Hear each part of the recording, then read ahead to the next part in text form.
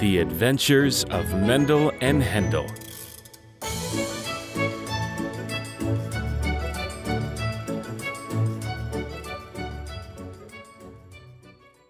One time, their father decided to go on a trip with their sons and kids.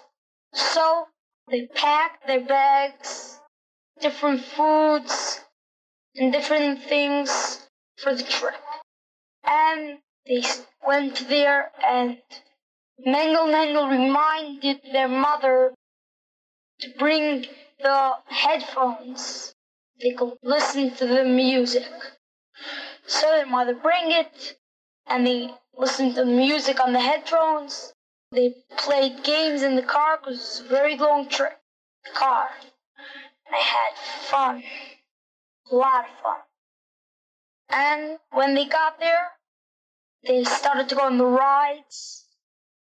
Different rides, like a slide, different rides. They had a lot of fun.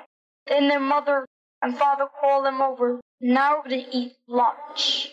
So they sat down, took out a drink and a sandwich, and ate it. And their brother, "You've got to say Bracha."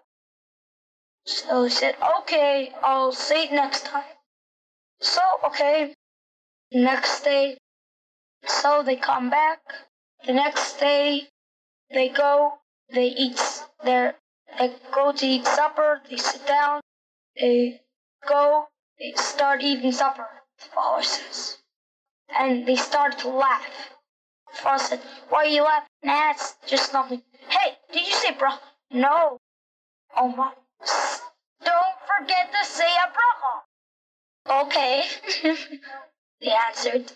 So, the next day, they was eating breakfast, and they forgot to say bracha third time. Father said, "I see you playing games." Father said, "Now you get a big punishment." One time, their family went on another trip, and on the trip, the father said, "You're gonna come with me." And there was one guy by the water ride, and he said, "Slap my son." No, you do it."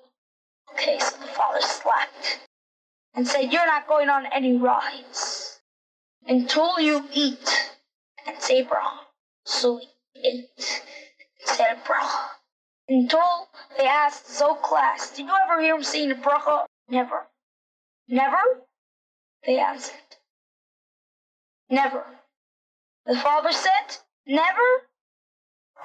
This is probably his first time. I have to teach him. So one day he didn't go to school. His father sat down with them, and started to teach them every bracha. What's the bracha? Because that time before, when he said the bracha, he said the wrong bracha. Instead of shahakal, he said mezainis. Instead of mezainis, he said adama. Instead of amaiti, he said shahakal. His father said he probably doesn't know anything about this. So he sat down and started to teach him. Till they started to make jokes in the middle. Father gave him a whack. Started to make more jokes. Another whack. Till they learned it. And they got a test. And then they got a trip for learning it. And know it. They got a trip going bowling. They went bowling. Guess who won? Mendel. Mendel, because he won. He had so much fun over there.